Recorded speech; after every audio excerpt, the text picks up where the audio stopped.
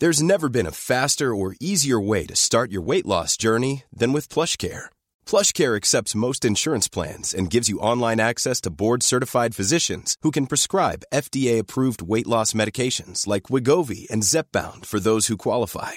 Take charge of your health and speak with a board-certified physician about a weight loss plan that's right for you. Get started today at plushcare.com/weight loss. That's plushcare.com/weight loss. plushcare.com/weight loss. Quality sleep is essential. That's why the Sleep Number Smart Bed is designed for your ever-evolving sleep needs. Need a bed that's firmer or softer on either side? Helps you sleep at a comfortable temperature? Sleep Number Smart Beds let you individualize your comfort so you sleep better together. J.D. Power ranks Sleep Number number 1 in customer satisfaction with mattresses purchased in-store. And now, save 50% on the Sleep Number Limited Edition Smart Bed for a limited time. For J.D. Power 2023 award information, visit jdpower.com/awards. Only at a Sleep Number store or sleepnumber.com. I'm Barry George. Windows 7 was my idea. The Square Ball Podcast. To buy the Square Ball magazine, get back issues and podcasts, visit thesquareball.net. In podcast 9, we are easy like Sunday morning as we emerge from our hangovers to look at the last 3 Leeds games. We also wonder how drunk we were when we painted Billy's statue, and we hide in the bushes with our friend Barry, hoping to get a word with Ken Bates.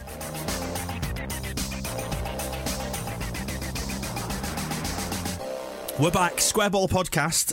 If there's a slightly different sound or slightly different feel to the podcast today, it's because we're recording this on the Sunday morning, straight after the MK Dons game, rather than our usual Monday evening slot. Therefore, we might have one or two sore heads in the studio, and thinking of nobody in particular, let me introduce the other gentleman sharing this pre-lunch get-together today. Michael Normanton, how are you feeling today? Marvellous, yeah. I'm so glad we don't do this on a Sunday normally. Also here we've got Moscow White. I'm fine. I'm just angry that we are here on a Sunday morning. Not my idea. And Oddie's in the studio as well. Hello to you. I'm fine, thank you. If you want to get in touch with us, you can do podcast at thesquareball.net via email. We are also on Facebook and Twitter. And straight away, we'll go to an email that landed into our inbox. Yes, I have that email here. It says, hello at the pod. Just a quick email to say congrats on the latest pod. I particularly enjoyed the rant directed in Paul Ince's direction. I was myself embroiled in a discussion about that twats recently. My point being that the self-professed governor was too scared to step up and take a penalty during Euro 96, which Southgate subsequently made a hash of, as if you'd forgotten. Anyone who gives himself a nickname like that deserves the highest degree of hatred and vitriol, so I did chuckle during the latest pod. Anyway, keep up the good work and let's hope our latest form doesn't fizzle out, as it inevitably will. Leeds. That's from Rich Aspinall. And he's right, and he's reminded me about David Batty, who got all the criticism when he missed the penalty for England, and his response was basically, no other bugger was particularly putting their hand up, so I thought I might as well do it. And there was a beautiful story that his dad phoned him after he'd missed it, because he'd been watching on telly, and Dave said, all right, Dad, and his dad just went, I bloody knew you were going to miss that. That's the bit of the commentary as well where Kevin Keegan's doing it, and he says, I can't remember who was the main commentator, but said, you know him as well as anyone, do you back him to score? And he went, yes. Yes or no? Yes. Great prediction from Keegan. That famous goal scorer, David Batty. So that referencing back to the previous podcast where we had a little bit of a rant at Paul Ince, probably well deserved. We'll come on to him actually when we talk about the MK Dons game. Before we get on to White Watch in part 1, also worth clearing up an issue from the previous podcast. We were talking about Bergerac being in Jersey, and we've got to the bottom of what sort of car he drives. It is in fact a 1947 Triumph Roadster, and that's from Arthur Graham on Wacko, who cleared that up for us. I'm glad we've cleared up that very important point. It's been a stressful fortnight of worry and concern, and it's Arthur Graham. It's probably one of his biggest contributions to Leeds United, clearing that up for us. So thanks, Arthur. Oddie, you've got a message, haven't you, as well? Yeah, a chap I bumped into yesterday while selling the magazines, John from Jersey, who would like a big hello, and he gets that because he said we're doing a really good job. How big a hello does he want? A really big hello. I'm not sure Michael's going to be able to. Michael, do you want to give him a big hello? I'll give him a shy wave. Right, let's get into it then. Part 1, that's White Watching. The last 14 days matches. We've got 3 games to cover in this particular period. The victory up at Carlisle, the awful defeat to Gillingham, and then the thumping win against MK Dons. I'll throw it open to the floor. Carlisle was alright. We played quite well there. Managed to throw away a lead again, which we seem to be doing constantly at the moment, like we did obviously at MK Dons. But no, we played really well, and the Becchio and Gradle things kind of really kicked on there, and it seems so long ago now, after the Gillingham. Well, we've proved that we can score without Beckford as well, because it was one of our fears, wasn't it, that we weren't capable of winning. I mean, we didn't win at Gillingham, but we proved we can score without Beckford. It's true, and it's been I think at the end of the last pod we were all hoping that would be the change we'd see at Carlisle. We got it, and it worked, and it's even improved. Beckford, by the looks of things, he doesn't seem to have. There's no real evidence that he's thrown his toys out, or that it's caused some massive split that he's suddenly not starting. It's just I read someone pointing out that we've got 3 informed strikers at the moment. I do worry a bit about Maximum in terms of consistency, because I think at Gillingham it sounded like he was pretty bad, but 2 out of 3 is better than some of the other idiots that we've had playing for us lately.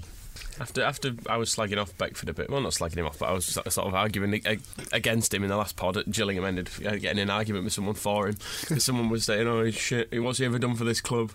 Like, well, scored 30 goals each season. And then it was also the same guy who was, because I initially started arguing with him about Howson, because he just misplaced a pass or something, and he went, "He's a class above this level," is what he was saying to me. And I said, "On what evidence?" And his evidence was he's Leeds through and through. Oh, wow. Which is evidence in it, I said, so am I, but it doesn't mean I should be on a football pitch under any circumstances. But yeah, so I ended up defending him quite a bit then, and he sort of waddled off when Beckford came on and won a penalty and then scored. How drunk were you when you were arguing with this stanchion? So yeah, going to Gillingham again. Well, yeah, like the previous podcast when we looked at the Swindon game, what went wrong? Apart from everything, just couldn't defend. We just were all over the place. And, one of the things to come out of Carlisle, Naylor and Collins both looked fairly solid, and they were just absolutely all over the place. Well, because Naylor was brought in to not be bullied in defence, wasn't he? So it was sad to see them getting basically out-muscled at Gillingham. Yeah, I mean, they weren't helped by midfield either. Again, it was Howson and Doyle's worst game of the season, probably. I don't think either of them got near anything the entire day, and then Snoddy was a bit off form as well. He's kind of relatively consistent, so in the end it just meant we didn't really have any midfield, and the defence was off form, so it's amazing we scored 2, to be quite honest. It's strange that since Higgs has come back, has he kept a clean sheet since he's been back? I think there's been 1 maybe, but we have started leaking a lot of goals. I think it's a coincidence, because I still think he's better than Casper. Well, he certainly seems to command his area better than Casper, doesn't he? You can tell he talks to the defence more. Well, yeah, but then we can't defend a corner.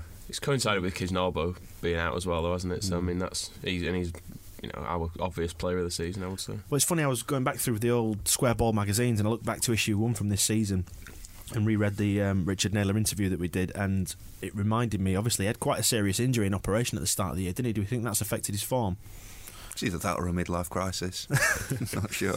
So in the Gillingham game, Beckford obviously on the bench for that, came off to step up and score the penalty.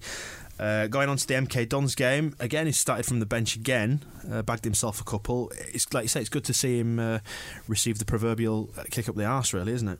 Yeah, his attitude's been pretty good, really, to be fair. And like when he came off the bench at Carlisle, initially there were a few little boos going around, but then he had a song for him straight after, and it was kind of he responded well to it. So he seemed to enjoy his goal as well against MK Dons, didn't he? Yeah. So he could have had a hat-trick, actually, which was a bit of a shame. It'd have been quite nice for him to come off the bench. And his first challenge when he came on, he went down with one of his head injuries, rolling around on the floor, and everybody went, "Oh, he's back!" And there's some people behind me just Beckford, get off your ass, and chased the ball down, and then within a few minutes he scored quite a peach of a goal, and then everybody changes their opinions, don't they? He does love fickle fans. He does love holding the back of his head, though. He does, yeah. A newborn baby with a soft spot on it still. Maybe he was once plugged into the Matrix or something. Maybe. But no, he was good. He seemed to have a good attitude when he came on, which I know is what people mainly criticise him for. So. We can use him as a super sub now. Yeah, there's not many clubs in the Championship or even the Premiership for a lot of teams have a striker as good as that to bring off the bench. So I think I'm not sure of the exact. We could maybe check it, but apparently this is the first time we've had a striker score 30 goals in 3 consecutive seasons since about 1920 something. Yet another example of how he's done nothing for this. Yeah, I think that's it. He will remain in the record books even after his soft-headed whining has gone to Everton or West Ham. Just to offer perhaps a counterbalance to that, do you think that we haven't been a particularly high-scoring team, though, in these last few years? Is it not just the case that he's scored a higher proportion of our goals rather than us getting goals from all over the field? Well, Trezor Candole wasn't going to score them, was he? Well, last season we hit the 100-goal mark, and we got a lot of players were scoring goals. I think that's happened this season. And Becchio this year has he hit 20 yet? He's very close to it. So if you got 2 strikers that scored 50 goals between them, it doesn't matter that Johnny Howson can't shoot for shit. Or pass to them. Johnson's shooting yesterday as well. It was so frustrating. He just kept hammering a ball as hard as he can from it. He thinks somehow it's going to fly in one day, and he had a free kick, and I think everyone was just waiting for it to fly over the bar. I think that MK Dons only put one man in the wall. They were that sure it wouldn't go in. It's just a shame that his boots are manufactured by Toblerone. And after Gillingham, Grayson made the decision to drop Doyle. No, I actually quite like just referring them now as Hoyle. Just put the two together. Like Brangelina. Yeah, the gruesome twosome. Footballer. But he dropped Doyle and brought in Johnson in the centre, which he obviously, and then brought Sanchez Watts. Yeah, I was going to come on to Sanchez Watt. What do we make of his impact? It's nice to see him getting a start and causing problems. He was good. He was better than the alternative. Yeah. It was a very attacking lineup, wasn't it? When you look at the midfield four of Watt, of what? Who? Watt, Snodgrass, Johnson, and Kilkenny. It's quite an attacking lineup. Yeah, but that's what I've been wanting that to happen more at home against teams that aren't really any good, and like they had massive injury problems, probably not now helped by the disciplinary problems, but but at home we've not. I think sometimes we've been a bit too defensive this year when really we're like against people like Wickham and Brighton and things. I've thought, if we attack them, we should be bloody hammering these teams. Put them on the back foot. We should be. Yeah. And briefly, do we think that we're going to retain an attacking lineup for the Charlton game, the next one, or do you think it's going to be a bit more conservative and Hoyle, Howson and Doyle might come back into midfield? I would hope he keeps it the same. I don't think he'd change that lineup, although I can maybe imagine. I wouldn't be surprised if he dropped Watt the way he dropped White for the Huddersfield game, with the spurious excuse that maybe he doesn't have the experience, but I would personally just leave Watt on the wing. Is it a case of being a little bit more brave that we need to go out and impose ourselves on other teams rather than playing that conservative midfield and trying to contain other teams? It might be the case that because Naylor and Collins seem to be struggling, that anything we can do to keep the ball away from them is probably a good idea at this point. And so, just keep it all up the other end, and then it's not such a. And another injury for Ben Parker. Yeah, it was nice to see him back, but do we know how serious the injury actually is? No idea. He wasn't under a challenge or anything when he went down injured, so is generally a sign that something quite bad has happened. They said on radio that it was his calf, but was it? Didn't say how bad it was. Watts picked up an injury as well, but I didn't think that was too bad. But at least he's actually seen a football at some point this season. Where I think Ben Parker's probably. He's not finished a game, has he, this season? He no. went off injured first game of the season. He's only had substitute appearances since. It's a shame because he's looks pretty good from what I remember from the end of last year, and we could have used a left back at certain points. We've tried enough different variations on it, haven't we? I think on MK Dons we probably shouldn't get too carried away, because we've got to remember they had huge injury problems. I don't even think they had a full squad that they could name subs from. I think they and bizarrely Ince walked away, didn't he? Yeah, just before the season's and then end. I've never ever seen 3 straight reds in my life, I don't think. So it was a bizarre game. Has anyone actually seen them since? I can't really comment on whether they were. Yeah, I've seen them. I think the penalty one, obviously. One of them, I think a couple of them, they went over the ball, dubious. Probably one or maybe 2 of them were nailed on red cards. I think the Beckford one, yeah, definitely. Yeah, I saw that one, but the others, I didn't really. The first one I thought was a tough 50-50 challenge. I seen it. I saw it back on Sky Sports News, and he seemed to go over the ball for it, so possibly deserved. There was a brief moment as well when everyone went, "Oh, who's injured?" Oh, that's right, we don't own him. Well, there you go. Then that's the last fortnight. Down to 2 games to go. We'll look at those 2 games, Charlton and Bristol Rovers, in part 4. Right now, then, we will stop, go grab ourselves probably a coffee or maybe an Alka-Seltzer, and return. Part 2 is going to be on the way in just a moment.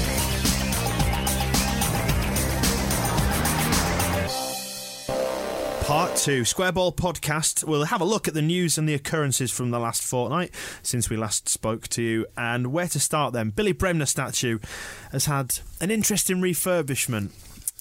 He's now got a very white shirt and very ginger hair. Which he always did have in real life. I think the kit's fine, but it's just the hair. It's just a step too far. But you don't need that level of, We don't need it spelling out to us that he had red hair. We know. We remember. Yeah. When I looked at the statue, bronze as it was, I remembered that he had ginger hair. So I think the thing is that they've done the kit and they've done the hair, but obviously, for want of a better way of phrasing it, they haven't done the skin. So he's bronze coloured with ginger hair, which looks a bit bizarre. He wears brown. Yeah, essentially, yeah. People understand statues. They understand that they're not real people. They don't need to look like real people. It's not Madame Tussauds. The problem I've always had with statues is eyes. They don't ever know what to do with the eyes, and they're a bit. They hollow out the pupils sometimes, and that can look a bit terrifying. Especially like yours this morning. I think Billy will probably look better as time fades him a little bit. We need some time to get used to each other again. It's like he's come home with a new haircut and tattoos. Yeah, and we liked him how he was. What's this story about the boots then? Anyway, tell us about this. Is it true? Or is it an apocryphal tale? It's just that. Well, it was on a Leeds United internet forum, so you be the judge of how true it was. But it seems to be. It's one of our reasonable sources that that nobody knew that this paint job was going on, because the club made a big thing about him being refurbished, and that the original sculptor, old colourblind what's-her-face, was going to have another crack at it just to tidy him up, and she put the scaffolding up and took it down again, and he's ginger and he's wearing Adidas boots. And that may apparently have created a copyright issue of whether we can just have we can paint 3 stripes on everything without Adi Dassler and his cohorts coming to serve a writ. Is it not like a free advert though? Well, yeah, but did he? I don't think he even ever wore Adidas boots. So for historical accuracy, she got the shirt number right. That's progress. To be fair, that was engraved on anyway. Well, yes. Maybe she needed clues. So black boots would do. In fact, bronze boots would do. That's the message. We liked it how it was, and we like it where it is as well. We are from Yorkshire. We don't like change. Other stuff in the news. We discovered another nice picture of a celebrity Leeds fan. I use the term celebrity very reservedly. One Mr. Barry George was pictured in the News of the World wearing a beautiful Macron jacket. Thinking who else we could get perhaps to model stuff. We could get Robert Mugabe wearing thongs, or it was nice to see that it was a Macron one as well, because that's new. It's not some old thing that he's had lying around from the. It should have been in his Evening Post shirt, shouldn't it? Yeah, really? It's not like he's glory hunting. He's gone to the effort there to think I'm going to get a new. Well, that's the thing that you can't hold against Barry George is when he likes something. I think he really likes it. He doesn't. And once he takes that jacket off, he's got his combat gear underneath. Yeah, so I think he's the kind of dedicated supporter that we all aspire to be. Do we perhaps have an issue with celebrity Leeds fans? Because we've had a couple of turncoats, haven't we? Like Nasser Hussain has drifted away from the church, and Montgomery as well. Montgomery as well, famously quoted as saying that he just indulged himself in Chelsea a little bit, and I think all of a sudden he's a true blue in his own eyes. They were never proper Leeds fans, were they? They were just not like Stefan Edberg. Yeah, it does colour your opinion of these people, certainly. I mean, I've wished nothing but ill on Colin Montgomery since finding out. I mean, it's not possible to just mildly indulge with Chelsea. As soon as you even glance at them, I think you're ready to be shot. And but conversely, you can, if you find out that somebody is a Leeds fan, then your opinion of them can change slightly. Like with the guy from the Stereophonics, whose music I can't stand. However, he's a Leeds United fan, so got a grudging respect. And Mandy Dingle, when she revealed herself as a Leeds United fan, you did start thinking, well, maybe I could find room on the wall for a poster. Which brings us right back round to Barry George, because of course she presented You've Been Framed. Come on. Well done, that Thank you. Yeah, also, celebrities generally who are from Yorkshire and don't support Leeds, just over rant at them as well, like Jeff Boycott and Darren Gough and people like that. Jeff Boycott's a red, isn't he? He's a scummer. Which is just unforgivable. And Darren Gough seems to support a mixture of Spurs and MK Dons, which is a very odd mixture and just confirms his bloody clueless approach to life.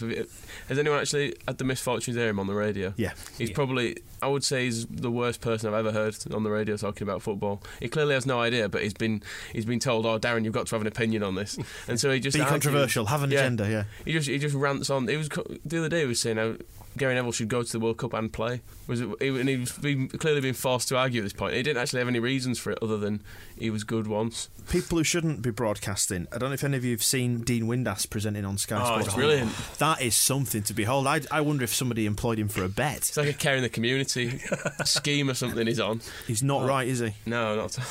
He hates us as well, doesn't he? That's another famous Leeds hater. Maybe that's it. He's known for drinking around the pubs in Bradford, actually. Right. Friends have seen him. I've heard some story about as well. Paul Jewell got him into a golf club, and he had to go through interviews and stuff. Then, as soon as he was approved as a member, he just spent all day in the bar and ended up being told the next day, actually, no, we don't want you as a member anymore. There are pubs for this purpose. And on the subject of top pop combos, we had the Kaiser Chiefs, who we had on the show. Celebrity friends of the podcast. Yes. Don't we sound like tossers now? If we can get Barry George on, I would be absolutely delighted. If you're listening, Barry, drop us an email. Actually, Barry. Yeah. But leave it at one email.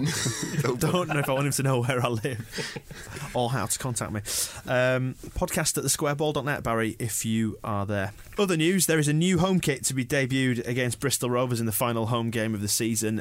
Again, I don't want to sound like a tight-arse Yorkshireman here, but what happened to a kit lasting for 2 years? They were going to start printing the dates in and everything, weren't they? To say when it would expire by. I don't know if it would then just disappear into shreds on your body. We have a change of sponsor. I don't know. That's how But we got round it last time. I'm intrigued. I'm always intrigued to see what the kit's like. I stopped buying them because I'm a grown man. I don't know if you've heard the adverts that Bates Radio have been running on it, but it's Eddie Gray basically talking meanderingly like an old man in a pub. How many times does he say There's a lot of... well, it's the boy mentioned it all. The boy that he was, he talks about making his debut and the first time he ever pulled on that famous white shirt and then wearing it every day, which I thought match days would probably have been enough, Eddie. But and then he just goes on, and I didn't know what it was. It just seems to be like they just inserted this ramble at half time to fill a bit of space up, and then at the end it says the new Leeds United home kits will be unveiled. So I'm wondering if we're going to get something white. Well, I was going to say, did Eddie make mention of blue panels being smashed all over it in a willy-nilly fashion? Yeah, I mean, it's annoying. When did we last have just a plain white home shirt? Probably the Essex kit, one. It? Yeah. Coca-Cola Cup final. Oh, one. Yeah. Well, what memories? It should be. It had a horrible neck on it as well. Well, look at the England shirt as well. What we want is the England shirt, but with a Leeds badge on it, and preferably made by a decent company. Well, just a white T-shirt would be fine. I don't even see what else it needs on it. Stitch an LUFC thing on it. Get rid of that horrible, diagonally striped, Ridsdale-inspired horror show that we wear in in space of a badge. I don't think anyone actually likes that badge, do they? If you ask people's favourite badge, people always say either the smiley or generally the football in a Yorkshire Rose. But the smiley should be left as it is, and I don't know, maybe the Yorkshire Rose represented an era, but the LUFC is timeless, isn't it? Yeah. I think we should go back to that. I think the script, just the 4 letters will do for me. The problem is, obviously, you'd have to replace the illuminated sign on the side of the East Stand, and that costs money. Well, this is true. In other news this fortnight, Danny Mills has completed a wheelchair marathon for the Spina Bifida charity. He was raising money for that. We mentioned it when we interviewed him earlier on in the season, and he did it in a very, very quick time, didn't he? It was 2.5 hours or something. It was pretty good timing. Well done, Danny Mills. Yeah, very worthy cause, and I think if you want to donate to that, he's got a Just Giving page, justgiving.com/Danny Mills wheelchair marathon. Not quite Leeds news, but kind of related to us because it's our, in quotes, rivals. Hull have been all but relegated from the Premier League, which is delightful to see. Hopefully we'll get the opportunity to play them next season. Yeah. And also Huddersfield fans showing just the scale of their ambitions because they invaded the pitch at Stockport, having secured a playoff place. So congratulations if that's the height of your aspirations. If you've got little else to celebrate, then I say when you've got something to celebrate, embarrass yourselves as much as you want, and I think they've surely done that. I don't know if did they carry any terriers aloft as they went. And Hull City got the curse of Adam Pearson, who left Leeds United to go to Hull. And there are the rumours that there could be an administration before the season's out there because there's no set precedent of carrying over points deductions from the Premier League to the Football League. But you know, hopefully they won't be able to get a CVA in time for the new season. And there was rumours today as well that Phil Brown might actually be going back. I thought Pearson didn't really like him. That was the. I don't think he does, but I don't think they can afford to pay him off, and they need a manager. They wanted a manager, but instead they got Ian Dowie. He's actually just on leave at the moment, isn't he? He's not actually been properly sacked. So they backed themselves into this stupid situation where they tried to get rid of the manager, and now they got two. Yeah, one of them's still the one they didn't want. And one's called a football management consultant or something stupid, exactly isn't it? What he is, yeah. Well, that's what his job title is. A very ugly man, that's what he should be called. Yeah, so we look forward to playing Hull next season. Hopefully they'll be battling relegation again, and hopefully not Huddersfield. And it looks like as well Sheffield Wednesday might be heading down in this direction. So we've either got another Yorkshire derby to look forward to next season, or hopefully not. Yeah. And one team we won't be playing if we go up next season is Newcastle, since they've been promoted back to the Premier League. How nice it was to see Alan Smith celebrating a promotion with his. Just confirming to us all that he's not a Championship player, as he mentioned. Yeah. When has he scored for Newcastle?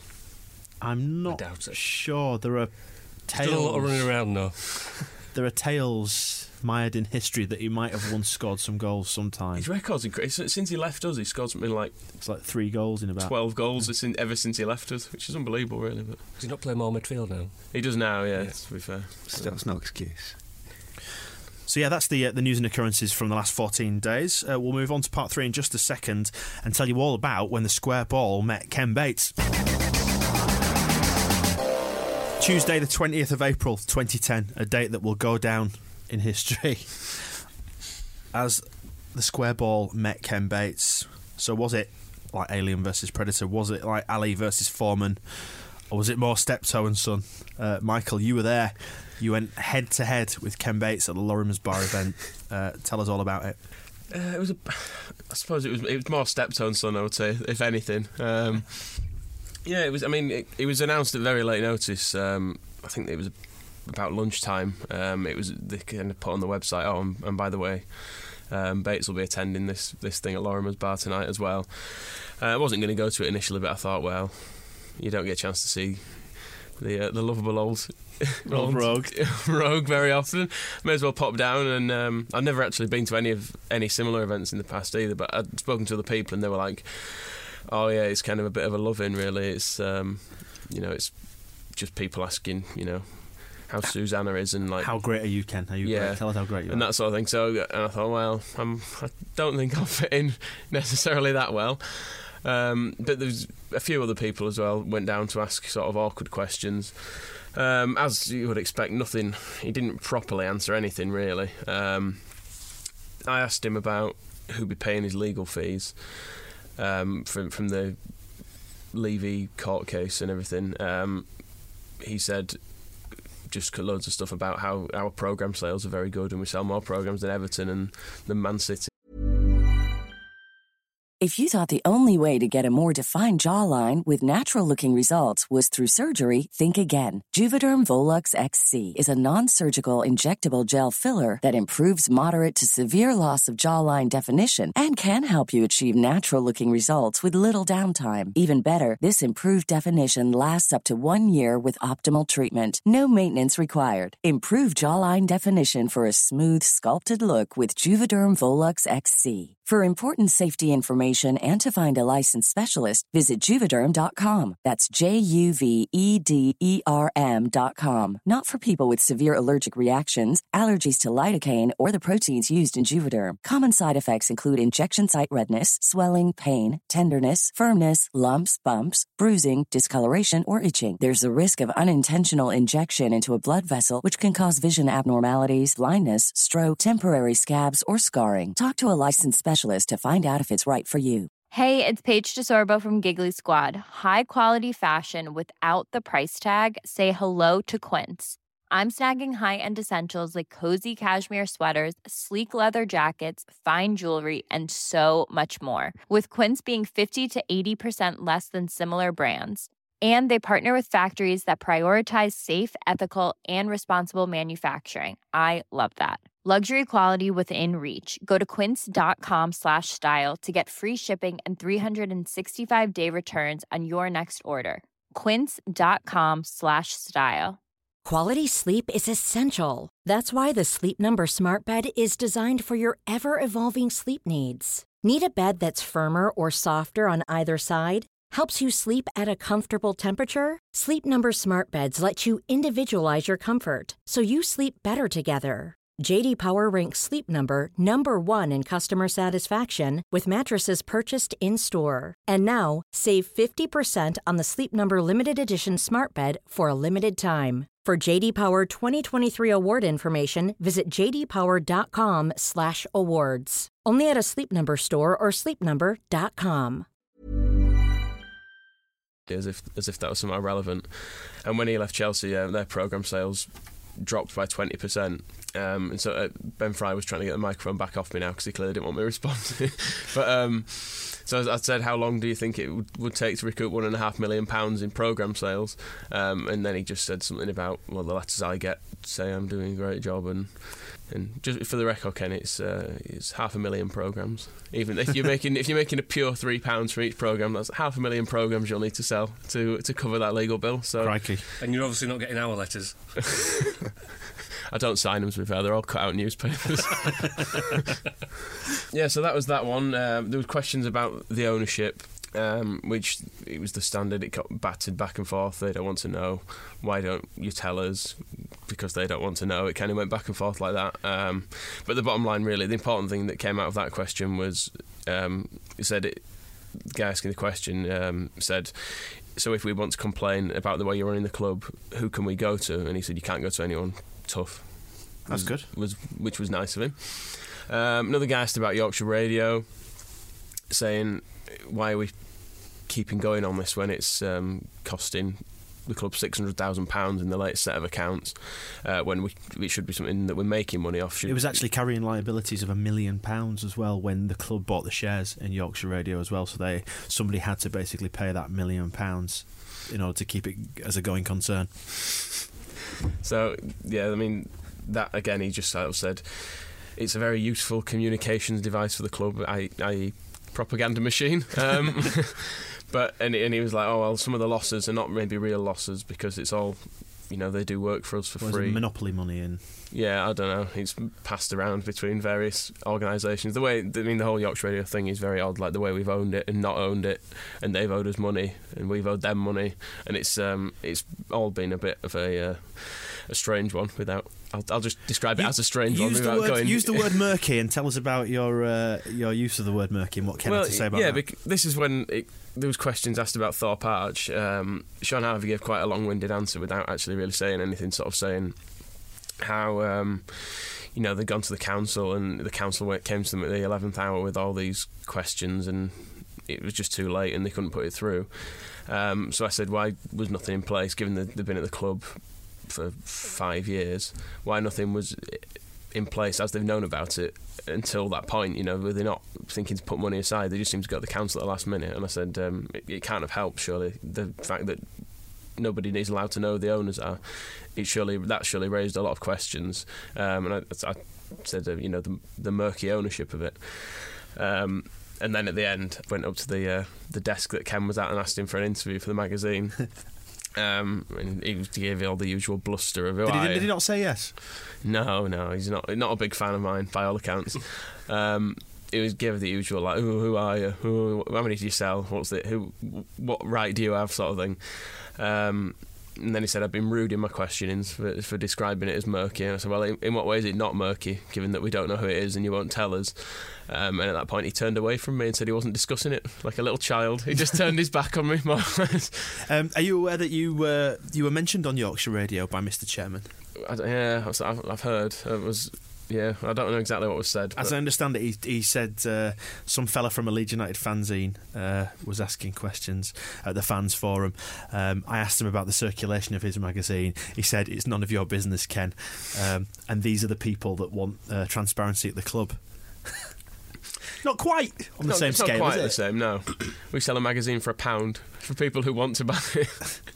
And, you know, I don't mind telling him how we sell, really. I just thought I'd be a bit defiant, as he was in that sort of a mood himself. Well, I think it would have just ended up in the programme notes, or he would have used it as a stick to beat us. Yeah, exactly. Yeah, essentially, it doesn't really matter how many you sell. It doesn't mean the questions that were asked weren't legitimate. If we sell 10 or 10,000, the questions being asked are still good questions. So it's basically absolutely irrelevant as far as I'm concerned. Quality, not quantity, is what we're getting at. We're not using the money from this non-profit fanzine to pay for a spurious court case that we lost either. Exactly. Not yet, we're not. Oh, no. Yeah, there's time for that. Yeah, but the Thorpe Arch stuff in general as well, that was just again not really any proper answers. But one thing that did come out of that, which the clubs tried desperately to backtrack on, with statements on the website and things, someone asked about in particular the Delph money, what had happened with that, at which point Bay said we hadn't had any of it yet. He said, well, we've not had the Delph money yet, and obviously that sounds ridiculous because we sold our prize asset and have had nothing for him yet, apparently. But the club's now tried to backtrack on that on the website. They've made statements saying, oh no, we've got some money, but then some is dependent upon appearances. But then they don't help themselves by sending inconsistent messages. I don't for one second believe that we've had no Delph money. No, I don't think for one second that he probably meant that we've had no money for Delph. But to turn around and say something like that at a fans forum, it muddies the waters, to use the phrase that Ken likes the to answer, use. I think, was geared towards don't have a go at me, we don't have any money, was what he was trying to say. But surely that is the entire underlying point, though. Yeah. That, they may be running it in a more business-like fashion, but it doesn't help if we're incurring reported £1.5 million court case fees when he's preaching prudence on the other hand. Exactly. And the radio station as well is another thing that you just look at the figures and you think, why are we persevering with this? It's losing huge amounts of money. And for all people, the standard defence of Bates is, oh well, he's got the club running on a good footing and things, but we're not. Those latest accounts show we've made a big loss without player trading, and I imagine the next set will probably reveal the same thing. And that's the message he seems to be gearing towards giving as well. He's trying to claim on the one hand he's a brilliant businessman and running the club as well as he possibly could be, but don't expect him to spend any money because he can't make any. That's a paradox, isn't it? Or is it a catch-22? It's probably just bullshit. Yeah, and so I had a bit of a chat with him and I gave him my contact details because he often your phone number. He often comes out as well in the programme and stuff, and will say, "Oh, people have been having a go at me on forums, but they don't say their names, they don't say where they're from or anything." So I thought I gave him my name, phone number, email address. He said he doesn't do email, which was disappointing. I was hoping to be his Facebook friend or something. But yeah, so I gave him that on a Visit Beeston postcard, which will have no doubt thrilled him. Stroke of genius, I'd like to add that. But yeah, it was an interesting evening. It was frustrating, really. Like I think more frustrating than the Bates stuff because I was expecting his answers. I didn't expect to get any clear answers from him.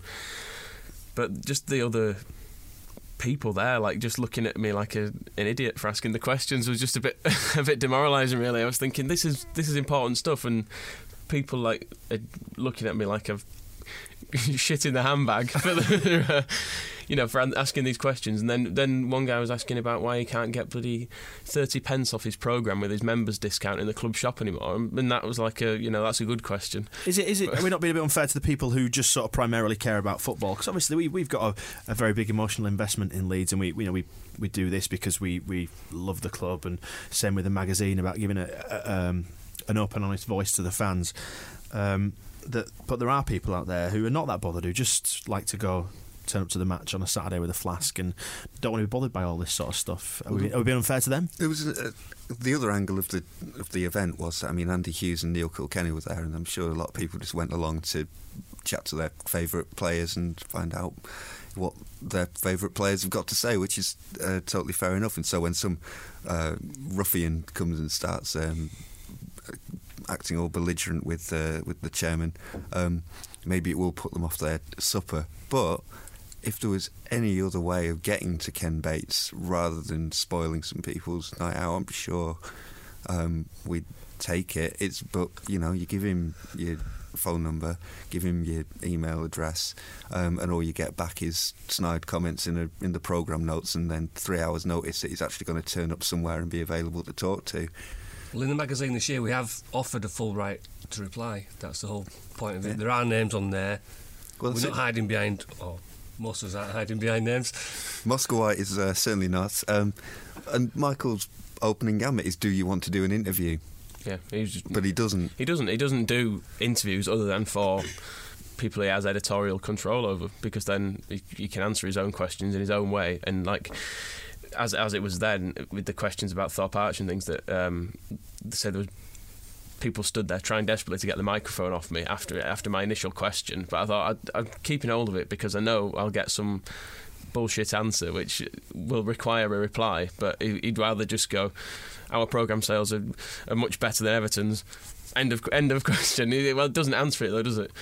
And I think that's the problem. We don't actually ever get any straight answers on things. Which leads us nicely into the 10 for Ken movement, which is 10 questions for Ken Bates from concerned Leeds fans. If you haven't heard about this yet and you want full details on it, log on to 10forken.com, where you can find out the list of questions that concerned Leeds fans. Basically, there was a meeting in Leeds a week or two back. A group of fans concerned for the future of the club and the direction it's taking got together and decided to form a campaign. And it's going under the guise of 10 for Ken, 10 questions for Ken Bates from concerned Leeds fans, as I mentioned. Questions we've covered and we've spoken about in the podcast before, to do with ownership, the administration, debt, Thorpe Arch, the hotel, ticket prices, Yorkshire Radio, all things we've spoken about before.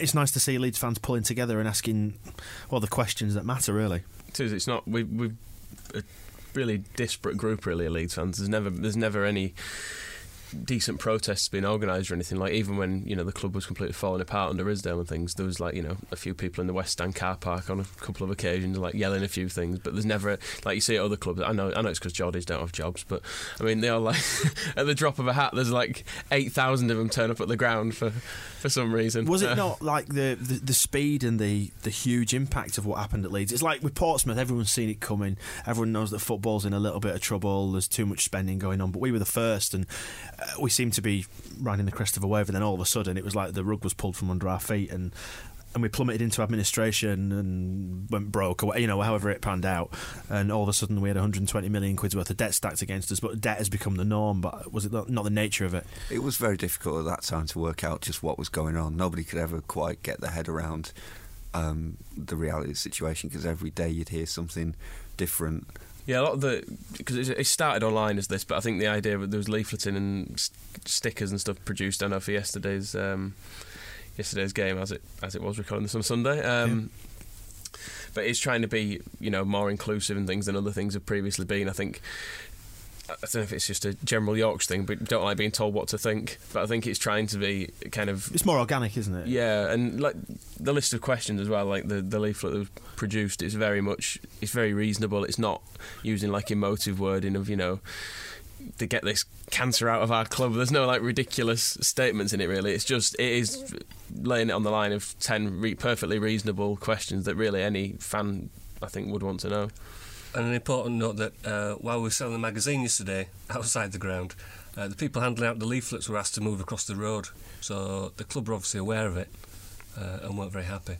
Well, they've got to be aware. I mean, they're saying like 9,000 leaflets given out yesterday, and there was none of them on the ground, which you normally get outside Ellen Road. If there's ever people giving out leaflets, I say people turned up later on to give out ones for the academy screening England games. They were just all over the floor, but these ones people obviously kept. So it's good. I think it's about just raising awareness, really, because I don't think anyone really expects proper answers to any of these questions. But the fact they're being asked, the people are, building awareness of what's actually going on at the club. I think it's a mechanism to head towards accountability, isn't it? Yeah. Ken can't keep claiming to have the only letters he ever gets are from people who say he's doing a brilliant job if outside his window there's 10,000 people all with a piece of paper in their hands who that say entirely the opposite. I did leave that event actually slightly thinking these events are the main time Bates actually faces the public, and most people there, I don't know, there's probably about 120 people there or something. Most people there did seem to think he was doing a good job. I would disagree with them, but the people that were there think that. So I suppose he could get the impression of that. I think that's the reasonableness of the 10 for Can campaign so far. Is that it's not. It is just questions. It's not strictly anti-Bates, is it? It's not. It's not going out there for the sake of. And that's been the point all along with Ken Bates. Is if he ever answered these questions and all his answers were perfectly reasonable and impossible to argue with, then consistent. And the mysterious owners, the murky owners, turned out to be a bunch of lovely nuns who were just using it to finance an orphanage. Then we all just say, well, shake hands. Thanks for letting us know. When we can move on in a happy, sunny aspect of loving and joy. But instead, he just sends us a lot of snarky comments in the programme notes and tells us all to bugger off because it's none of our business. Well, the success of it or the strength of the message is not going to be defined by either Bates or the noisy minority, as he described it in his programme notes. Well, it will be whether enough people choose to read the message and start asking the questions as well. Yeah, the concern for it really, if we don't go up, I think it'll really build momentum. I think the problem is even if we do go up, I think it's important that people still question it. Just because things are going well for a while, if the Risdale era shows anything really, you should never stop asking. You should never. Yeah, if questions are worth asking, regardless of what's going on, it's these will still be valid points next season. Even if we're at the top of the Championship this time next year, if these points are still there, they still need answering, I think. Well, we will watch the 10 for Ken campaign with great interest, and perhaps next time out we'll look to maybe get somebody on from that campaign to speak about it and just to expand upon the things we've been talking about and explain it to us, and we'll see where it goes from there. That nicely wraps up part 3. We'll have a look at what's coming up in the next fortnight. Of course, the massive climax to the season. We'll have a look at Charlton and Bristol Rovers in just a moment.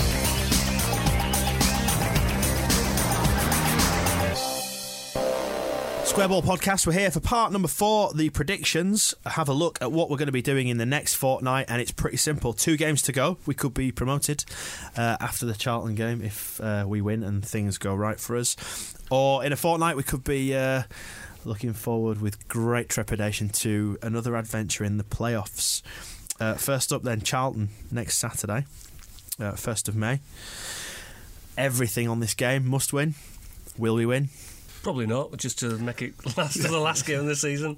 Give it all that build-up and then, we're not going to win. Really. Decent team, Charlton. I'm seeing a situation where we'll lose, Millwall will draw, all goes into the last day, pegged on goal difference, and get some ridiculous situation where we need to score 3 in the last 10 minutes to secure promotion or something bizarre like that. Then up steps Jermaine Beckford. Maybe. And leaves as a hero. Was it true, that thing that we might need a playoff with Millwall to decide who gets the automatic spot and who goes into the playoffs? If points, goal difference and goals scored are all the same. Yeah. I wish people would tell me things like that. No, it goes to a playoff. So we can lose 2 playoffs. We can throw away a 20-point lead over Millwall. We could lose a playoff to go into the playoffs to lose a playoff. Oh God! Yeah. But we might could be worse. We might win go up that next one Saturday and then lose in the final. Yeah. we might go up next Saturday though. So that's It's a possibility. I don't think it's going to happen, but I just keep thinking, just imagine. I had the same thoughts when I went to Old Trafford. I kept thinking, we're going to lose. It's going to be terrible, but just imagine, and it happened. Do we have anything to fear from Charlton? Of course, we could. We might not turn up, we might not play, but we carried ourselves off quite well at Norwich. All right, we lost to a late goal, but we've won at Old Trafford. We played manfully against Tottenham. Is Grayson not going to be sat there saying, this is not the hardest game you've faced this season, lads, just get out there, do the job that I'm asking you to do? Well, like us, Charlton have not been very good really since early season. That's when it was us two running away with it at the top for the first few months, and then we've both staggered away into to this stage with still sort of with chances of promotion. But yeah, there's nothing really to fear. You don't look at their team and think, like at Norwich, I suppose going into that game, I think everyone really expected us to lose because they've got a championship side really because they've just kept the same team. But Charlton's, they wanted to buy Trezor Candle, and Fraser Richardson's first choice. I mean, don't get me wrong, he's decent enough for League One, but that's the sort of standard we're talking about. They've not got a remarkably good team.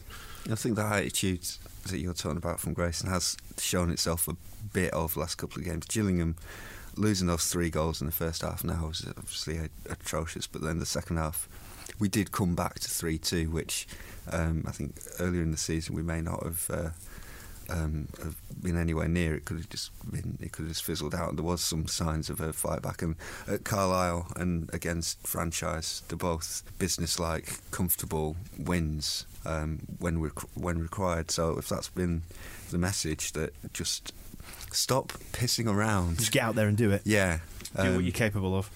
And there's been signs that in some of the performances, like Gradle is finally playing the way we saw flashes of when he was on loan. Becchio has come back into form. Is it all coming together in a perfect storm? Well, no, because the defence is still fucking atrocious. I mean, we were playing against 8 men on Saturday, and we still conceded a goal. And the possibility always remains, against Charlton especially, that we'll concede some stupid goals and just do another Swindon. So I've got absolutely no faith in them whatsoever. Can't we feel a little bit more optimistic? Is there not an argument as well says that Charlton are 5 points behind us now, 2 games left, they would have to do better than several teams around them and us in order to get automatic? Is it not that they're probably now mentally got one eye on the playoffs, thinking we don't want to overstretch ourselves? Or yesterday's results realistically should rule out Swindon and Charlton, because Swindon now 4 behind and they have Millwall to play, but then you're thinking, well, if they need to beat Millwall on the last day, that means if we win, we go up. So yesterday's results have been pretty good for us really. It's narrowed it down because even if Charlton beat us, they're still relying on us and Millwall slipping up again on the final day. So yeah, hopefully they're going to just rest some players, please.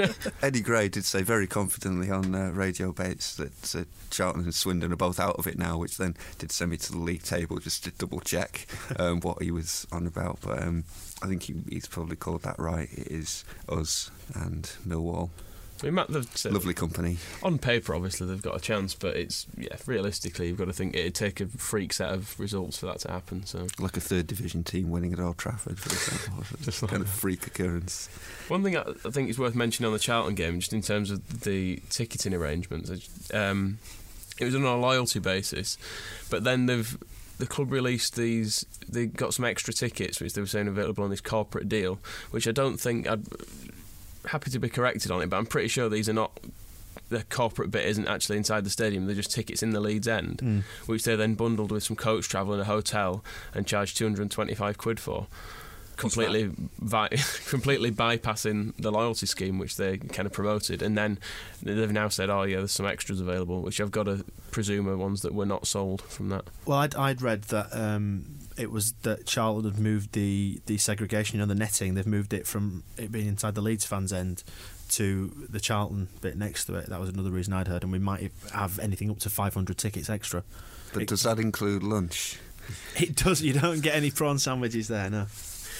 I just thought it was worth mentioning because it just seemed a little bit dubious to me that they'd kind of blowing the trumpet. Oh, it's a loyalty game. People will be rewarded, especially people with £225 to spend on a match ticket. Well, it's like the membership scheme for extra time membership scheme, isn't it? It's just a little bit naughty, a naughty way of squeezing more money out of people. I mean, there's an argument that says from a purely cynical business point of view, yeah, why not? But we don't view it like that as fans, do we? From a cynical business point of view, there's no reason why we aren't ransacking orphanage fundraising pots on shop counters. It's all money for Leeds United, isn't it? We're going to knock Danny Mills out of his wheelchair and take his bag of money. But I'd rather see a little bit of integrity in our fundraising activity. I'm feeling a bit weird at how there's potentially only 2 games to go. It doesn't quite seem right. This has been such a long drag of a season that now it actually might be over soon. I can't get my head around it. I've got the 2 fixtures, Charlton and Bristol Rovers, written down, and I'm looking for well, why aren't we playing Yeovil after that? Surely we've got to go to Wickham still at some point. But it really is nearly done. I really want it to be over now. It started off so nicely. Now for the last 4 months, it's just been a toil. I feel like I'm actually doing a job, having to watch it and think about it and looking at league tables, thinking, oh, if we score 3 in this game, then we get the swing on goal difference, and they're going to have to then at least get a point there. And it's become too much. I'm just sick of looking at different things that could potentially happen and being disappointed every single week. So let's concentrate very briefly on the Bristol Rovers game. Final game of the season. Are we worried about choking in front of a big crowd again? Because it's not beyond the realms of possibility, is it? It's not, especially at home. We've done it before, so I'm pretty sure we can do it again. It's no problem. It's good. Yeah. It's good to be playing a team that have got nothing to play for, I suppose, because they're firmly mid-table. Nothing. They're not going to go down. There's no chance of the playoffs. That hopefully the players will be thinking, I don't want to have a sore leg for my holiday. Mentally on holiday already. Yeah, there is that. 2 games, got to win them both. To be sure of it, we're capable of doing it. Again, we've been saying this for months now, haven't we? That can do, need to, will we? Who knows? See you in a couple of weeks. Yeah, we'll see. Yeah, so the next podcast might be a very happy, overjoyed. I think we should probably attempt some sort of drunk podcast if and when we do go up. I'm trying it this morning. I've still got a fair bit sloshing around in me, I think. If we're previewing the playoffs, I'm definitely getting drunk. Yeah, let's hope it's something we don't have to do in the next podcast. I can stop being a miserable bastard as well then, because I am very negative, I've noticed. I started off the first one and I was like the most optimistic. Yeah, Simon Grayson can do no wrong. I've since fallen into a pit of misery. But never mind. Drink will solve everything. Get in touch with us then. Share your thoughts. Podcast at thesquareball.net. We're on the mediums of Facebook and Twitter. Let's have a quick look at the magazine. Current issue, that's issue 10, has now sold out, I believe. Stick that in your pipe, Ken Bates. We've sold all 12 of them. How's that for a mandate? And we're just putting the finishing touches to issue 11. That's the final one of the season, which will be available for the Bristol Rovers game, and hopefully not a playoff game. Hopefully a full report of our promotion seal at Charlton next weekend, or maybe a playoff preview. No, we're not. We don't. Playoff free zone. Yeah, so look out for that. Issue 11, it's going to be out on the streets and via the Square Ball shop from the Bristol Rovers game onwards. That's from Saturday the 8th of May. Something that we do have in the shop, if you would like to buy one, is a Visit Beeston t-shirt. But I think we should give one away for free. How generous is that? Very generous. Too generous. Don't tell Ken you're giving stuff away. There's an ambulance heading to Monaco now. Let's do a competition. We'll send out a Visit Beeston t-shirt. Haven't really had time to think of a question, so does somebody want to quickly come up with one? What is your favourite Leeds United magazine? No. What about Do You Want It? Should we go for that as a question? Open-ended. Word limit 200. Do you want the t-shirt then? We will be checking spunk. Frau's very Freudian. We'll be checking spunctuation and spanners. Not to mention smelling. Moving away from spunctuation, the question is, do you want it? Send us your answers along with your T-shirt size to podcast@thesquareball.net. Shall we judge it then rather than picking one at random?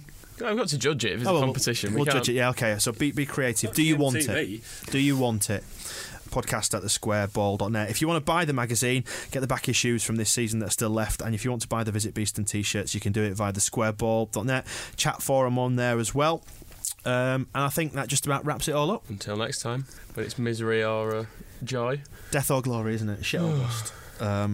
We will bid you farewell then. Thank you once again to Radio Air for the use of the studio, and ta-ra to the others in the studio. Michael Normanton looking slightly better now, I would say. I'm going home to bed though, don't you worry about it. We'll see you next time. Moscow White. I'm going home to bed as well, but different bed, different home. Oddie. I'm going to the pub. Fantastic stuff. Enjoy Leeds United's next fortnight if at all possible. We'll speak to you after the Bristol Rovers game, and we'll see you then. To buy the Squareball magazine, get back issues and podcasts, visit thesquareball.net.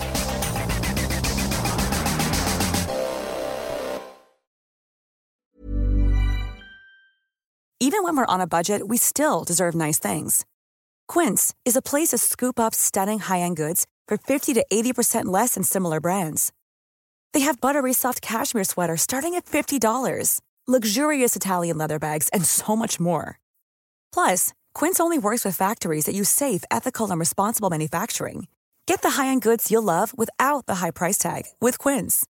Go to quince.com/style for free shipping and 365-day returns.